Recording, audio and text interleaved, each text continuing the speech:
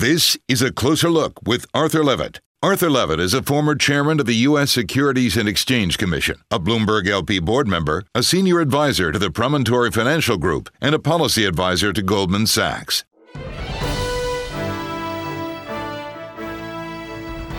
Dr. Michael Piwowar first worked for the SEC as a visiting scholar from Iowa State. In 2004, he joined the SEC in the Commission's Office of Economic Analysis.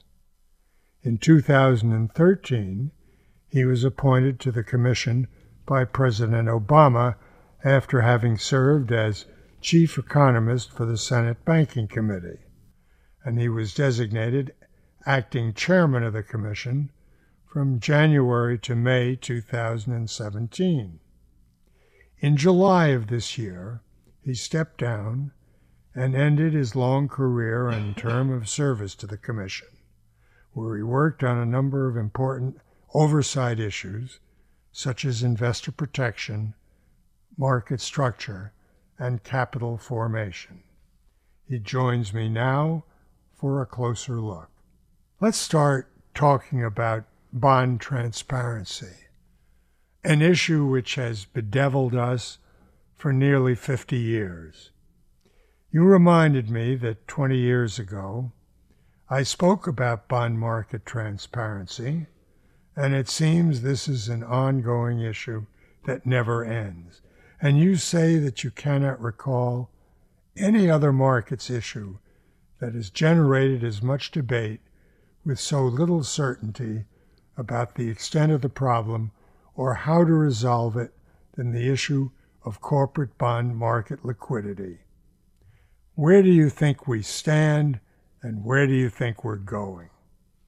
Well, in terms of transparency, where we stand is we are much further along the spectrum of transparency 20 years after you gave that speech. I was reminded of that speech. I was putting together some notes for an event that I'm doing in September, and it hit me that, wait a second, this is the 20th anniversary that Chairman Levitt gave that speech. And so I went back and looked at it, and I said, yes, it has been exactly 20 years. And so in those 20 years, there's been a number of improvements that the SEC has made in terms of bond market transparency, most importantly in the issue of post-trade transparency for public investors.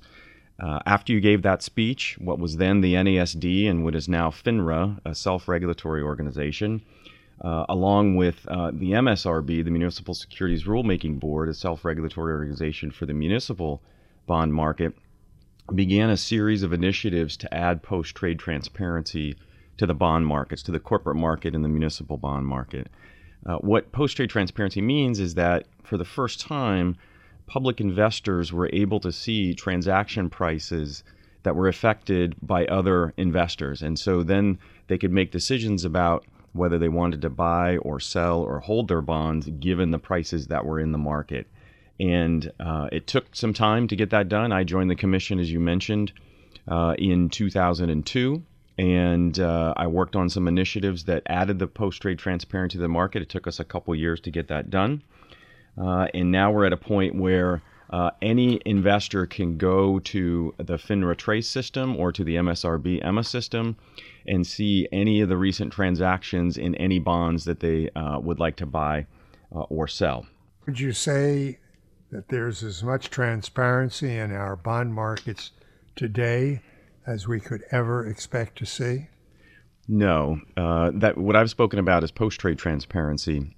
We also know there's other dimensions of transparency, namely what market structure experts refer to as pre-trade transparency. So, for example, in the equity markets, we not only can see the transactions that were just made, but we can see bids and offers, or the prices at which market makers or brokers or dealers are willing to buy and sell securities. In the bond markets, we see much less pre-trade transparency. There are some mechanisms for some institutional traders to get some amount of pre-trade transparency, but for the average investor, the bond market is still lacking along that dimension.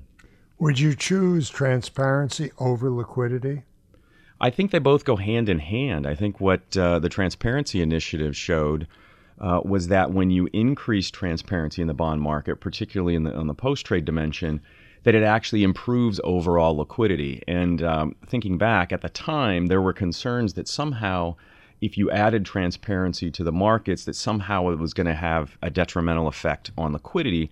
And that was one of the things that the SEC was very much concerned about moving forward, that to make sure that we maintained fair, orderly, and efficient markets, which is one of the parts of the core mission of the SEC, and to make sure that first do no harm to the markets. And so one of the concerns was that if we added transparency, it might harm liquidity. Well, myself and some other academic and some other SEC economists, namely Larry Harris and Amy Edwards, did a study on this, and we found that in fact by increasing transparency, it actually improved the liquidity of the market.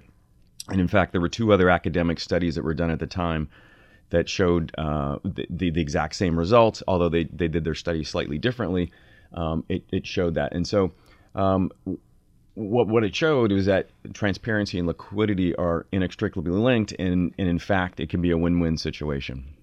The president recently suggested, after talking to the outgoing CEO of Pepsi and others, that one cure for Wall Street short-termism is for the SEC to think about ending quarterly reporting and go to twice a year. What do you think of this idea? Short-termism is certainly an issue that cropped up in probably the last 6 months of my term as commissioner. It's something that I hadn't really heard of for about 20 years. When I was an MBA student in the early 1990s, there was a concern at that point that the U.S. securities markets were too short-term focused, and we needed to be more long-term focused, like Japan. Now, subsequent to that, we know, fast forward 25 years later, the U.S. economy has gone on to bigger and better things, and the Japanese economy has not. So first of all, I question the premise of whether short-termism is in fact detrimental to what's going on. Now, having said that, what I've noticed in the debate over this is that people seem to be conflating two different things. One, when they talk about quarterly reports, there's two different types of reports. One is the quarterly financial statements that the public companies file with the Securities and Exchange Commission, the 10-Qs, if you will. The second are earnings reports or earnings guidance that are given by companies that are not required by the SEC. In the president's tweet, he said quarterly reports, and presumably he meant 10-Qs. But subsequent to that, I've seen reporting talking about this issue of earnings guidance, and this is an issue that I've been talking to folks in public companies saying that there are things that they can do for self-help that doesn't require the regulators to get involved in this. I certainly think the president's tweet has re-engaged the debate over this. There was a law firm out there a couple of years ago that had put forward this concept. It's a healthy debate. The commission is always looking at ways in terms of trying to improve disclosure. They just passed a rule recently that would scale back a bunch of duplicative disclosures. And so this is certainly something that's on their radar screen, and certainly something they're continuing to look at. My Bloomberg colleague, Barry Ritholtz, suggests the solution is to make quarterly earnings less important. We should be exploring ways to report results more often, not less. And he suggests that we report earnings monthly with the goal of eventually moving to near real-time daily updates. Then short-term earnings obsession will all but disappear. In its place, he says, we'll have a focus on broader profit trends and deeper analytics. Do you think this idea has any merit? It could possibly have merit. This is a perfect example of something that if the SEC is going to look at it, one of the things they might want to do is consider looking at whether there is anything right now in the rules and regulations that prevent companies from doing this voluntarily. And if not, then some companies could choose to do this, and then the SEC could study the effects of it. If there is something that is prohibiting this, perhaps the SEC could look at potentially doing some sort of pilot program, as has been suggested by Georgetown financial economist Jim Angel. The problem with doing a pilot study with this type of frequency is that it would take months, if not years, to actually find the results from what happens in this. But I think it's part of a healthy debate, and it's something that the SEC should continue to hear from folks from all sides on the issue. Let's talk about regulation best interest that the Commission is using to replace the Department of Labor's fiduciary standard rule. FINRA rules requires brokers to employ a reasonable belief that their recommendations are suitable. Regulation best interest elevates the standard to require broker-dealers make recommendations that are legitimately in their client's best interest. But can best interest be clearly defined? That's an excellent question. In fact, when the SEC proposed this, I was still on the commission earlier this year, and one of the things I mentioned I supported putting this out for public comment. And one of the things I mentioned in my opening statement was that I thought we could have done a better job explaining exactly what this meant. And what's nice about the regulatory processes at the SEC is that when we put out a rule proposal, we put it out for public comment. And that allows us to get feedback from anyone in the public. You don't have to be in the industry. You can just be any public investor. And you can, on our website, you can submit a comment. I'm hoping that through this public comment process, there are a lot of questions and potentially some solutions in terms of how to better more clearly explain what the best interest standard is. One of the things that's important that goes along with that went along with that rule proposal was at the same time, the SEC, we proposed two other things. One was something called a CRS summary, customer relationship summary, that would when someone is sitting down in front of a financial advisor, it would be a disclosure document that would show the customer, does the person sitting in front of them, do they have a suitability requirement as is required by brokers, or do they have a fiduciary requirement, which is required by registered investment advisors? What do those two terms mean?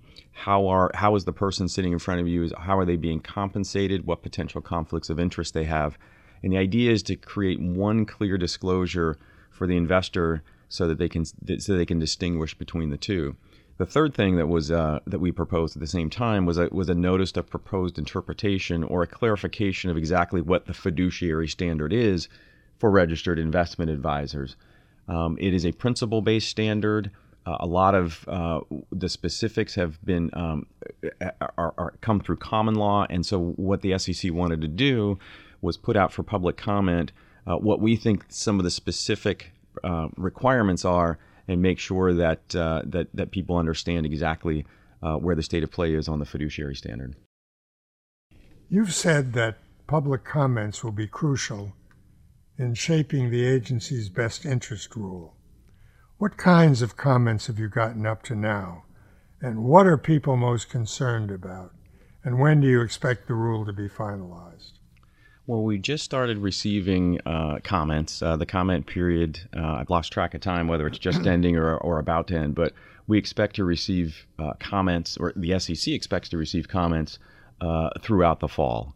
A lot of the comments are on the Reg Best Interest Standard, clarifying exactly what that means, clarifying the definition of retail investor, trying to clarify how the regulation best interest is similar to or different than the existing FINRA suitability requirement. And what's nice about the public comment process is that the first stage of it is that the SEC receives the public comments, and then the staff will either reach out to people who have submitted comments, or oftentimes folks that have submitted comments will request to meet with commission staff. And throughout the fall, I anticipate there'll be a number of meetings to try to clarify some of these concepts and listen to as many people as possible. At the same time, Chairman Clayton has been going out throughout the country and meeting investors, retail investors outside of Washington, D.C., and trying to listen to them and hear their comments. They may not even be aware that the public comment process is happening, but it's a way for him to get out and get direct feedback from people, explaining what Reg Best Interest is trying to achieve, and then getting interesting comments from them. Turning to cryptocurrency, the Virtual Commodity Association, created by Gemini Trust co-founders Cameron and Tyler Winklevoss and several of the world's largest digital exchanges, just announced it's forming its own group to help self-regulate their expanding industry. They say it's a step toward improving regulation of cryptocurrency amid criticism that regulators have been lax and slow. Have regulators been too lax and slow to make rules? What's holding it up? Absolutely not. I can say that for about the last year and a half of my term at the Commission, the most number of meetings that I took were in the fintech space, financial technology space generally, and then more specifically within the crypto space, whether it's the crypto assets, cryptocurrencies themselves, like Bitcoin, Litecoin, Ethereum, those types of things, or whether it was in the realm of initial coin offerings. The SEC has been very, very busy in this area. A little over a year ago, we put out something called the DAO report or DAO report, based upon an investigation of an initial coin offering that the Commission determined, in fact, was a securities offering. And the offering was actually hacked. The money was paid back, and the SEC decided not to bring an enforcement action. But we also felt it was important to tell the world how we are thinking about whether a particular type of initial coin offering is in fact a security, and therefore, if it is a security, then it has to comply with existing securities laws. And in that report, what the SEC basically said was that they were thinking about it in terms of something called the Howey test. And this is a test that has been around since 1946, that was involved in the courts about whether something was deemed to be what's called an investment contract and therefore a security under the federal securities laws. The case itself in 1946 involved leaseback arrangements in orange groves. And from that, it flowed that things like leaseback arrangements in orange groves can in fact be securities. And it turns out that the prongs of the Howey test are actually very useful in determining whether an initial coin offering is in fact a securities offering as well. And so in this report, what the SEC did was we told the world, this is how we are thinking about whether something is a security, and if it is a security, you need to comply with existing federal securities laws. And in addition to that, put out press releases, statements, speeches, tweets, everything we could to tell people, if you have questions as to whether or not this is in fact a security, come talk to us. And our doors have been open ever since. I was very pleased to see that we have one of our experts in the cryptocurrency area who previously had been in our enforcement division, has been moved over to our corporation finance division. That's important because it gives people comfort that they can come in and talk to the SEC and get good information as to whether or not their offering is in fact a security. It also helps the SEC gather information. I know for a fact commissioners and staff at the SEC are trying to do as much as they can to learn about this very, very fast-changing market. Mike, what will it take to make regulators approve a Bitcoin exchange-traded fund? The SEC has done a number of things to try to communicate the number of hurdles that need to be overcome for the SEC to approve a retail product that would have Bitcoin or other types of assets in them. A couple of them have been done through the orders where staff has disapproved particular types of offerings, and in there they talk about the standards for disapproval. One of the big concerns is the manipulation of the underlying spot market. So typically in a retail product at the SEC, an exchange-traded fund or a mutual fund, the SEC has to be comfortable that whatever the underlying thing is that's in that ETF, whether that underlying thing is a stock or a bond or a Bitcoin, that the SEC has to be comfortable that there are rules and regulations in place to try to minimize the amount of price manipulation. In securities, if you have an ETF, say with the S&P 500 index, well, the underlying things are S&P 500 stocks. Those are already regulated by the SEC, and so there's not much of a concern there. If it's gold, for example, it's regulated by, or gold futures, it's regulated by the CFTC. But Bitcoin spot transactions occur all over the world, and it's changing rapidly. A couple years ago, most of the transactions were occurring in China. The Chinese government cracked down. Subsequent to that, the Japanese government set up a regulatory regime, and a lot of the transactions have moved to Japan. And the market moves very, very rapidly. So one of the concerns that the SEC has is that this fast evolving market can go to places where they're not comfortable that there is good regulation in terms of trying to prevent price manipulation. And that's just one dimension. Another is valuation. So how are these things valued if they're trading on multiple exchanges at different prices at the same time? How do you strike a net asset value, say at the end of the day, for something that offers daily liquidity? Another big concern is custody. Right, these transactions occur on the blockchain, many of them, but many do not.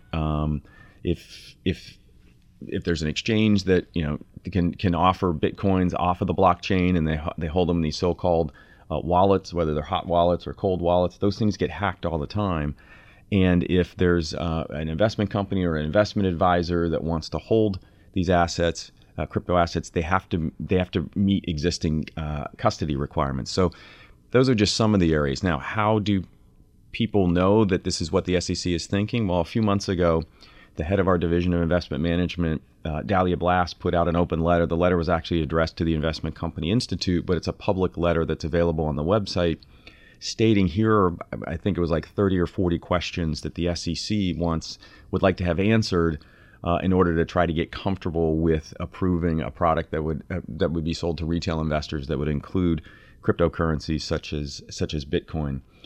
What's nice is that just in the past few weeks, the SEC has opened up a file on the website so that anybody that submits answers to the SEC on any one of those questions through a letter or through an email, the SEC will make those available to the public so that everyone has benefit to the conversation. And I know this is something that Commissioner Hester Peirce had been pushing to try to make this debate more public and try to get more people involved in the conversation. And so folks that are interested in this can go to the SEC's website and look for this and see how the debate is evolving over time.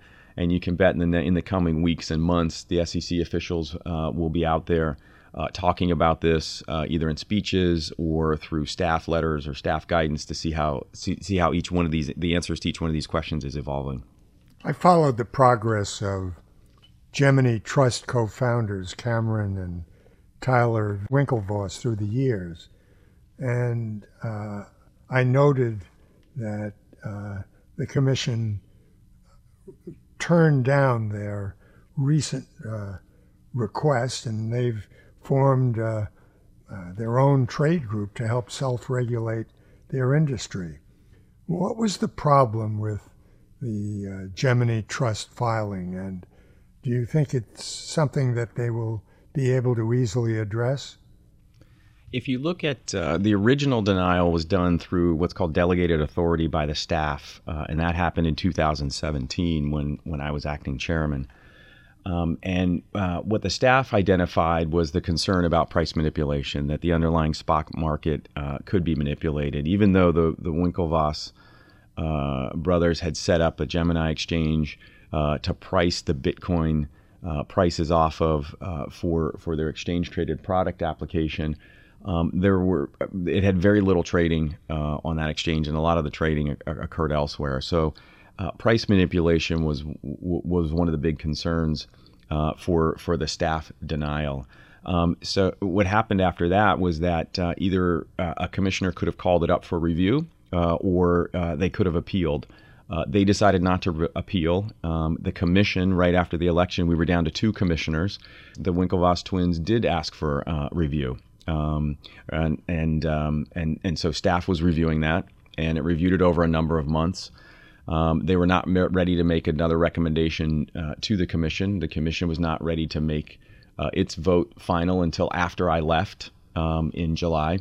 And they most recently did that, and it was a split vote. It was a 3-1 vote where 3 commissioners voted to deny the application and 1 commissioner voted to approve the application. And now there are other applications before the commission that have subsequently been denied at the staff level and have been called up for review at the commission level. He was appointed to the SEC by President Obama in 2013 and briefly served as acting chair in 2017. He ended his long association with the SEC when he resigned this past July. Prior to joining the commission, he served as a senior economist at the President's Council of Economic Advisors in both the Bush and Obama administrations, and he was the chief economic advisor to the Senate Banking Committee. Dr. Michael Piwowar Thank you for joining us. Thank you. By the way, if you have comments about the program or suggestions for topics, please email me at acloserlook@bloomberg.net. That's a closer look, one word, at bloomberg.net. And follow me on Twitter at Arthur Levitt, one word. This is A Closer Look with Arthur Levitt.